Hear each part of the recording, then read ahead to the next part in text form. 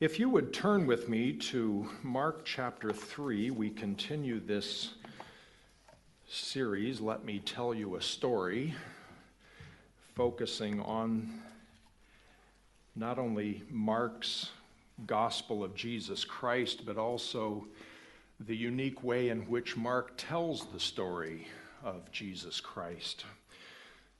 We'll begin this morning in chapter 3, verse 20. Then Jesus entered a house, and again a crowd gathered. Surprise, surprise. So that he and his disciples were not even able to eat. Just imagine being so pressed with people that you can't lift your arm from your side to put food in your mouth. That's a crowd. When his family heard about this, they went to take charge of him, for they said, "He is out of his mind." And the teachers of the law who came down from Jerusalem said, "He is possessed by Beelzebul. By the prince of demons, he is driving out demons." So Jesus called them over to him and began to speak to them in parables.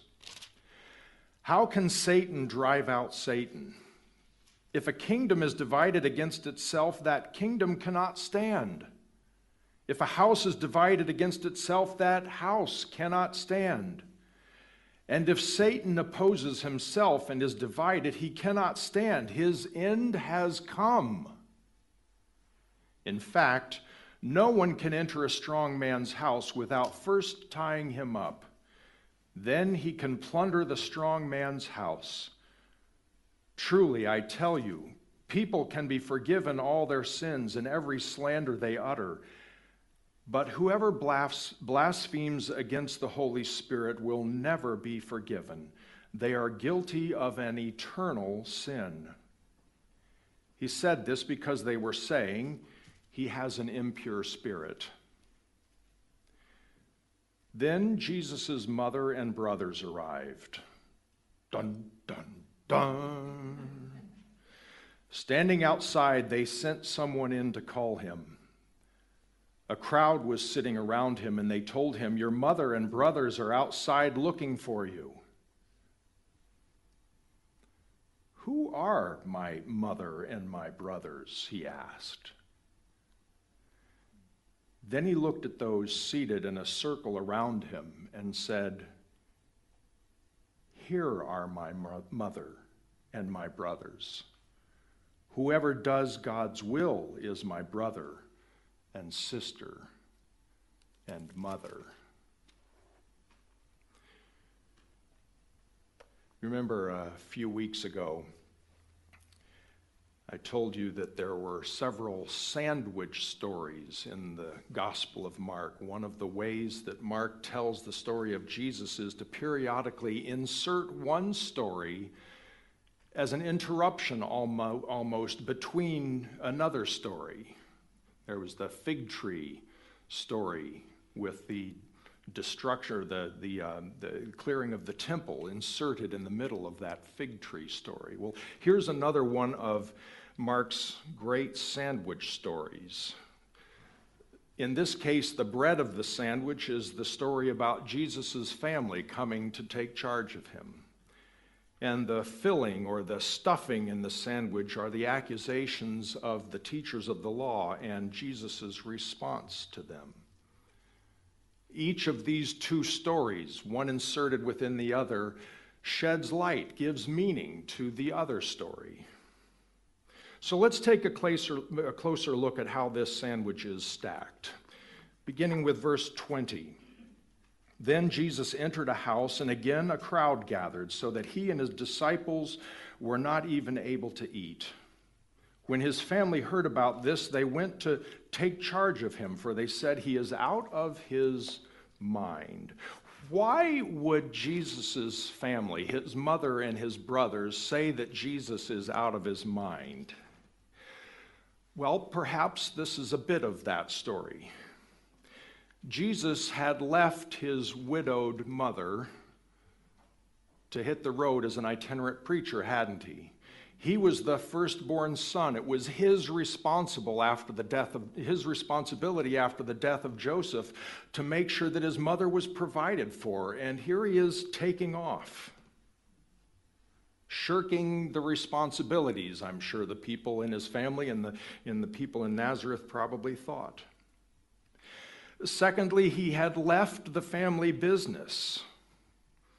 He was a carpenter, a builder, a jack of all trades, probably bringing in a fair income, probably employing the other siblings in that family. And yet he had taken it off, leaving his part of the job to be picked up by somebody else in the family. Perhaps that has something to do with the attitude that they've developed. Jesus had demonstrated since leaving home that he had a great propensity for picking fights with those in religious authority, hadn't he? Do you know people in your life, over the course of your life, who just have a way of irritating other people? It's no way to get ahead, is it? People that get fired from multiple jobs, what are they thinking? Why can't you just get along with everybody? You must be out of your mind. And then you look back at the string of stories in the first couple chapters and in chapter 3 of Mark here. Jesus is eating with sinners. What is he thinking? He's healing people on the Sabbath, bringing down condemnation for violating the Sabbath laws. He's formed a band of followers made up of undesirable, unpromising bumbles, hasn't he? And that crew of followers, his disciples, are this hodgepodge of people from such different backgrounds. You've got Simon the Zealot, who has in his past taken up the sword to try to liberate Israel. And then you've got Matthew, Levi, the tax collector, and collaborating with the Romans. Wouldn't you love to have been a fly on the wall in the early days of that partnership? These weren't the best of the best of the best from synagogue school. These were just ordinary people with all kinds of personalities. If you're going to create a movement, that's going to be a problem. Jesus, why didn't you pick people that got along? It's a recipe for disaster. So Jesus has apparently, from the perspective of others, thrown away safety and security and his reputation and the reputation of his family. Never before did anyone deserve the label crazy like Jesus deserved the label crazy, right? Now, let's look at the filling of this sandwich. Verse 22. The teachers of the law who came down from Jerusalem said, "He is possessed by Beelzebul." Beelzebul. Say that with me 3 times. Beelzebul. Beelzebul. The devil, okay? He's possessed by the devil. By the prince of demons, he's driving out demons. His family thinks he's crazy. The teachers of the law think he's demon-possessed. Another label that's been slapped on Jesus. So how does Jesus respond to this charge from the teachers of the law? Beginning with verse 23. So Jesus called them over to him and began to speak to them in parables. How can Satan drive out Satan if a kingdom is divided against itself? That kingdom cannot stand. If a house is divided against itself, that house cannot stand. And if Satan opposes himself and is divided, he cannot stand. His end has come. In fact, no one can enter a strong man's house without first tying him up. Then he can plunder the strong man's house. Truly, I tell you, people can be forgiven all their sins and every slander they utter. But whoever blasphemes against the Holy Spirit will never be forgiven. They are guilty of an eternal sin. He said this because they were saying, he has an impure spirit.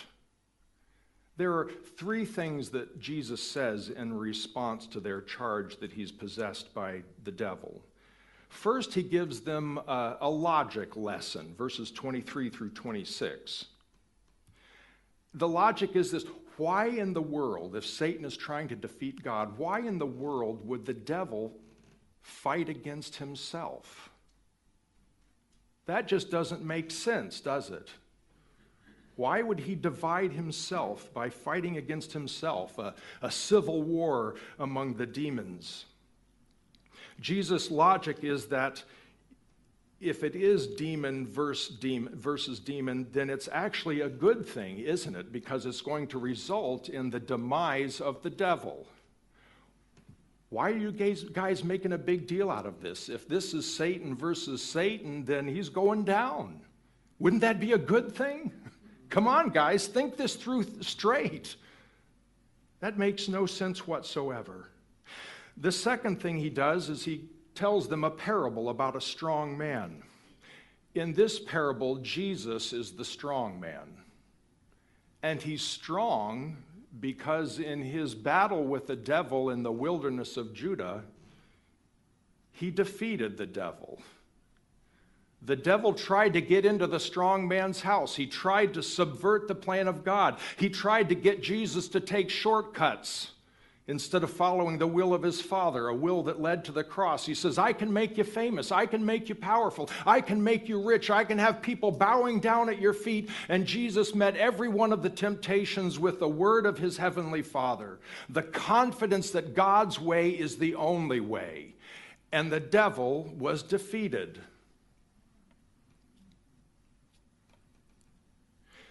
The point Jesus is making here is that he couldn't be possessed by the devil because he had already defeated the devil. The third thing he says in response to their accusation is a very stern rebuke.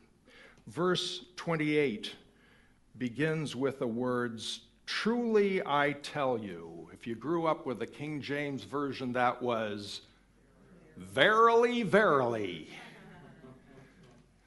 Truly I tell you. Might I suggest that when you're reading the Gospels, whenever Jesus says, "Truly I tell you," you better pay attention. All truth of Jesus coming out of his mouth is important, but I suspect that when he begins by saying, "Truly I tell you," you really better pay attention.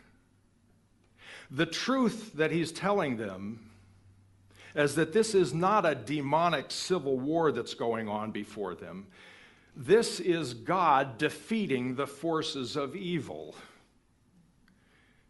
Therefore, it's disrespecting God to call it anything else. Such disrespect has a name, doesn't it? It's called blasphemy. This is serious business. He says this is an eternal, an unpardonable sin. If you're living your life by disrespecting God, by giving credit to somebody other than the God who is working in your life and in our world, you're just not going to make it. This is not going to work. Blasphemy is attributing God's power to something or someone else, in this case, Beelzebul, the devil. And it's a mortal insult to God that they refuse to acknowledge that Jesus is the Messiah. So he slaps these teachers of the law down hard, doesn't he? There's the filling of the sandwich. Now let's get back to the second piece of bread. Verse 31, "Then Jesus' mother and brothers arrived. Standing outside of this crowded building, they sent someone in to call him. A crowd was sitting around him, and they told him, 'Your mother and brothers are outside looking for you.' 'Who are my mother and my brothers?' he asked. Then he looked at those seated in a circle around him and said, 'Here are my mother and my brothers. Whoever does God's will is my brother and sister and mother.'" Jesus asks one of the most important questions of all time. Who are my mother and my brother? Who's a part of the family? Who are the people that are in, not out? And then Jesus gives one of the most important answers of all time.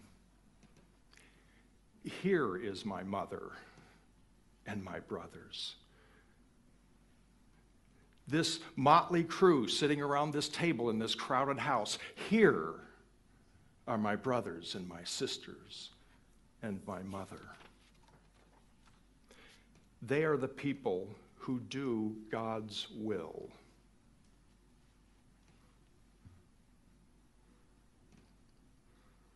That's the definition. Who's a part of the family of God? The people who do the will of God. In other words, Jesus is saying, obedience is thicker than blood. Obedience. Just because you're a teacher of the law and you know the Torah inside and out doesn't mean you're part of the family, because it's obedience that makes you a part of the family. Not what you think, not what you believe. So we've got this sandwich story. Jesus' family, 2 pieces of bread, stuffed with a conversation with teachers of the law. One lending meaning to the other. Since Jesus was the Messiah and not a devil, then he's in a position to proclaim a new definition for the family, isn't he? A definition which we know, ironically, has the power to divide, doesn't it? Several times in the Gospels, we hear of this division. Mother and sons and fathers and daughters and families are going to be divided because Jesus has redefined the family. And I would imagine, looking back on it, understanding what the people of Israel were expecting out of a Messiah, that a definition like that for family to them probably would have been nearly as shocking as if Jesus were to start calling himself Beelzebul. We are the family of Israel. We are the 12 tribes of Israel. I can trace my lineage back generation after generation after generation. What do you mean just because I'm Jewish doesn't mean I'm a part of the family? What do you mean that just because I believe God and the Torah doesn't mean that I'm a part of the family of God? That's crazy. Another one of the common themes in this sandwich story is the theme of the house or the family and the divisions that define who's in and who's out. You know, normally I would say, preaching a sermon, that labels are a bad thing. They're a hurtful thing, right? To slap a label on somebody just because of a first impression or a limited knowledge of who they are is not a good thing, right? We call it bias, we call it prejudice, we call it racist, we call it sexist. We don't slap labels, but here's a time when Jesus actually decides to play that game with them in order to make his most important point. Doing God's will is what makes you part of the family of God. Slap that label on. Jesus is establishing something entirely new and unexpected, and everyone is going to need to redefine their labels, including us here this morning. Choices are going to have to be made if we're going to be a part of the family as Jesus describes it. Jesus is telling us that God's new birth family is more important than our birth family. Do you get that? God's new birth family, the born-again family, is more important than our birth family, our nuclear family, our extended family, the people that share our gene pool.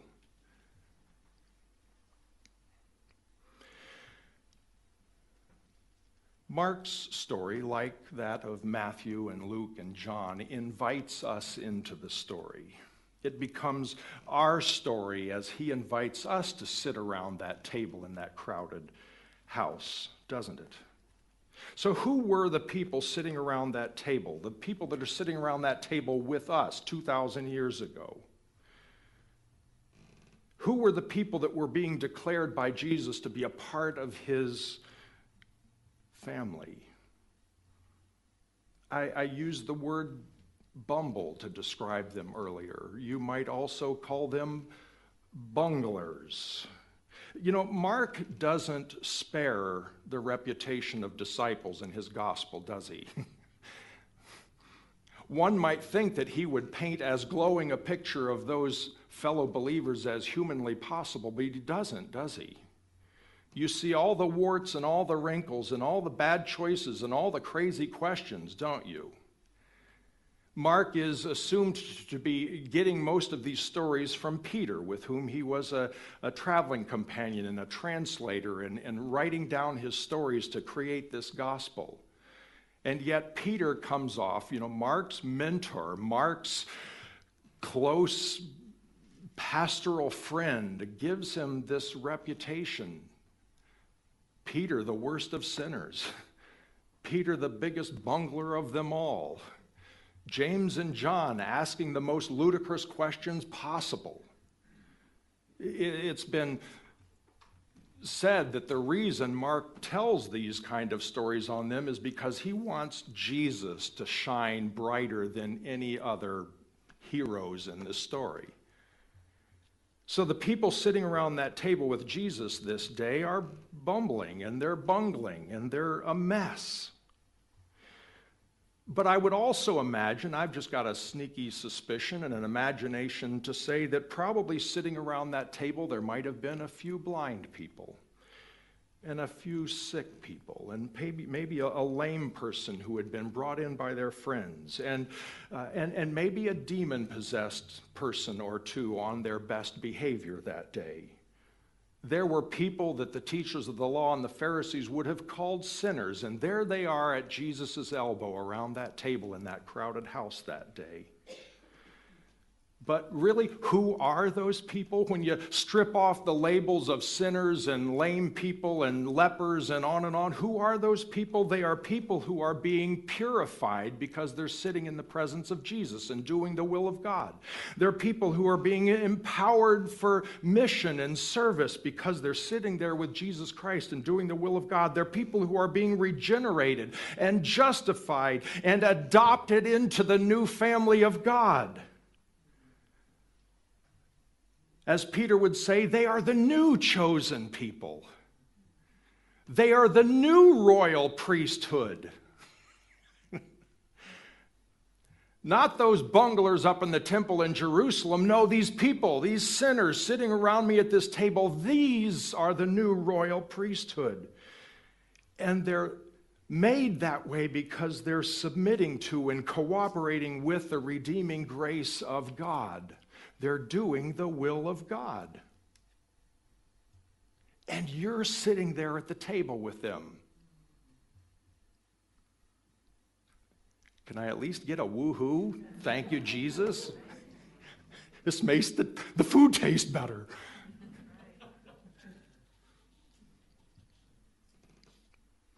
The difference between the teachers of the law and that ragtag collection of disciples around the table is that the teachers had bought into a false story of who Jesus was, haven't they? He's not the Messiah we're expecting. He's doing and saying things that make no sense to us. He must be possessed by a demon.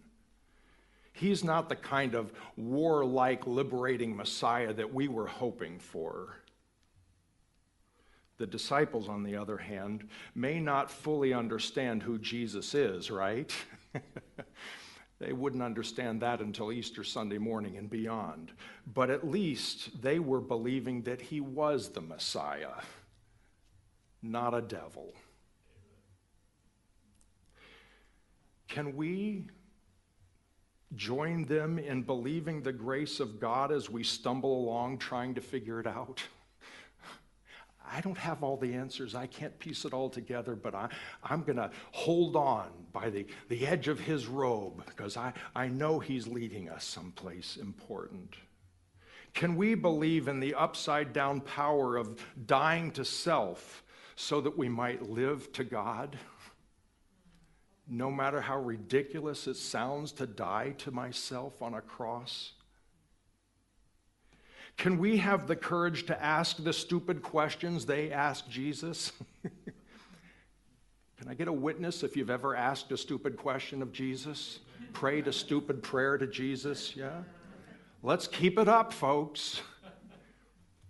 Can we set aside the accusations that the teachers of the law were throwing at Jesus while we're allowing God to renew our minds and strengthen our faith? I may be a bumble, but I'm wearing the right label. Now let's turn our attention to our neighbor, our friend, our family. I preached a sermon from this passage a number of years ago at my last church, and at the end of the service, I did what I normally do. I went to stand at the back door and greet people and have little short conversations on the way out, and one of the last people to come to me was the matriarch of one of the larger, older families in our church, Carol.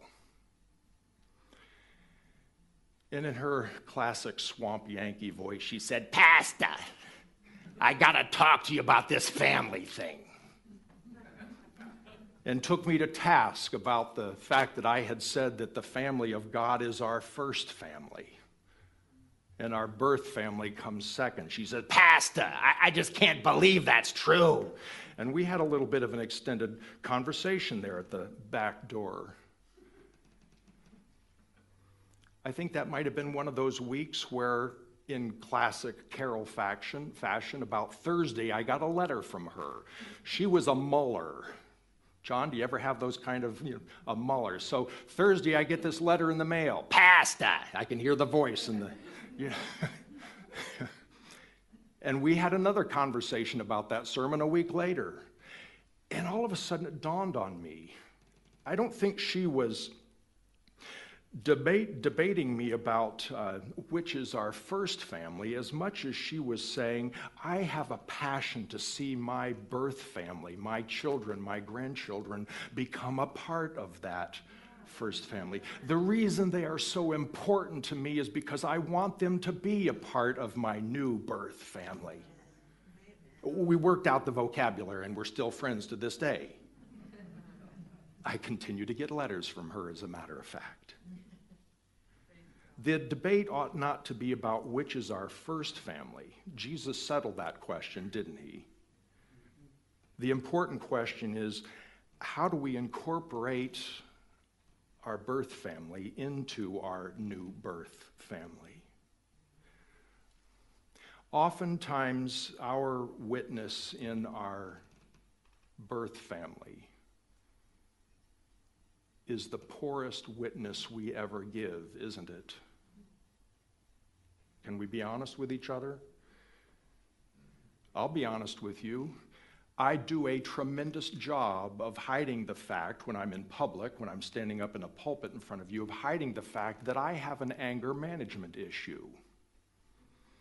When I was a kid, my friends would quite often be caught saying, "Temper, temper, temper," because I was having an anger management issue. So you've probably never seen that. But my family has seen that. When our kids were little, our 3 daughters were tormenting our son. They would gone into the girls' bedroom and locked the door and wouldn't let Jordan come in. And the escalation of this thing was just getting louder and louder, and I was getting more and more hassled. And I went upstairs and I figured out what, was told what was going on here. And they had locked the door on not only Jordan, but their father, for crying out loud. You don't do that in my house, do you? When I discovered that the door was locked, I kicked my foot into that door to open the door, and my foot went right through that hollow core door. I can imagine, you're saying my kids are scarred for life. I can just imagine the silence on the other side of that door that fell when they saw Dad's foot sticking out of a hole in the door. We're still on good terms, by the way.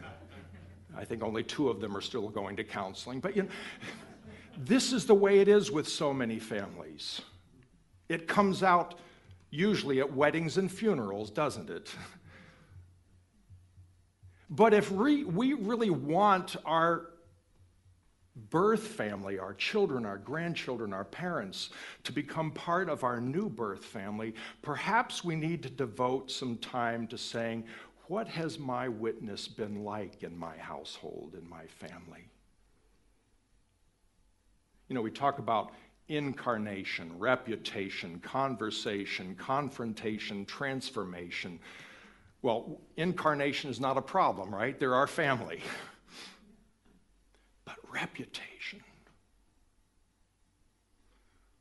Lord, what do we need to do to repair the damage that was done when the foot went through the door? Lord, what do I need to go back and apologize for so that my children will say, oh, my parents profess to be Christians. They did some things that didn't look very Christ-like, but at least they acknowledge that. They recognize that, and they're humbly seeking to become more Christ-like people, not just in public, but in private as well.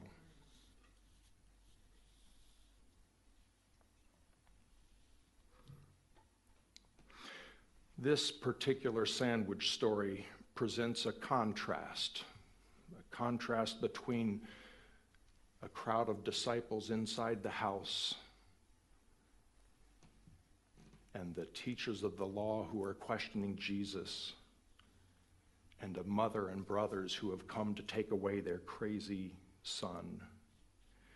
But it forces us, the reader, to become a part of this story, to look at that contrast, to place ourselves within that family, that situation, that scene, and ask ourselves the question, is Jesus crazy? Or is he the Messiah? Is Jesus demon-possessed? Or is he the Son of God? Am I a part of his family? Or am I still looking in from the outside? Are we going to label Jesus crazy or demon-possessed or the firstborn son of the new birth family of God? Or C.S. Lewis and Josh McDowell put it much more poetically, is Jesus a liar or a lunatic, or is he Lord?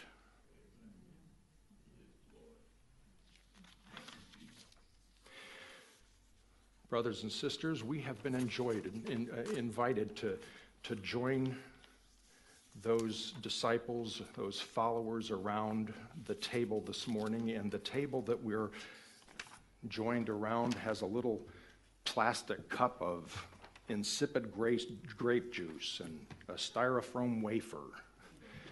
Oops, mine broke too early. But as we're holding these elements of communion, these symbols of the body and the blood of Jesus, can we acknowledge that only by throwing ourselves on the mercy and grace of God will we ever be a part of that new birth family? And you've done it already. Praise God. But can we be reminded this morning that within our families, the way to bring those who don't know Jesus into that new birth family is by likewise dying to ourselves, humbling ourselves, trusting in the grace, the new covenant found in the blood of Christ, and doing the will of God by repenting, by confessing, by being reconciled, by having some awkward, hard conversations with people that we've avoided in our family for years and years and years, perhaps.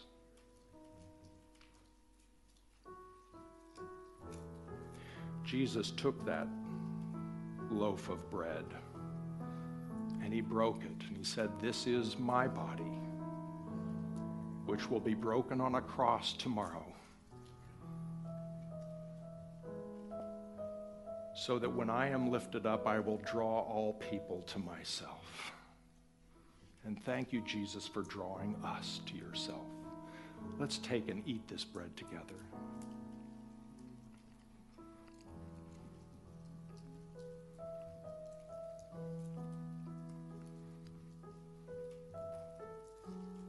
And then he took a cup, the cup of redemption in the Seder supper.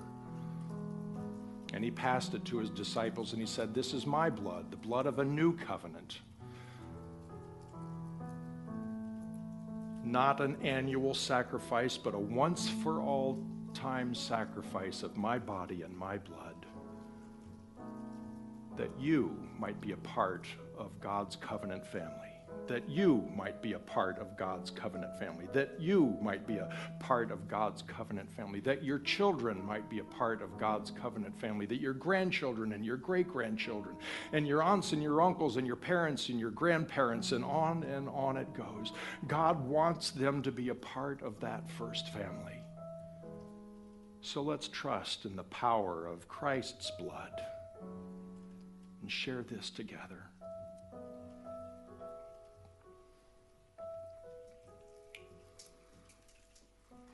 Lord Jesus, thank you for saying and doing the things that you did. And Lord, thank you for Peter, who was so observant even though he was a bumble and didn't get it. And thank you for Mark, who wrote down those stories in ways that make them come to life for us 2,000 years later. And thank you for inviting us to sit around that table and hear your teaching and see your miracle working power. Thank you for speaking to us this morning, not just to those people 2,000 years ago. Thank you for inviting us to be a part of your new birth family.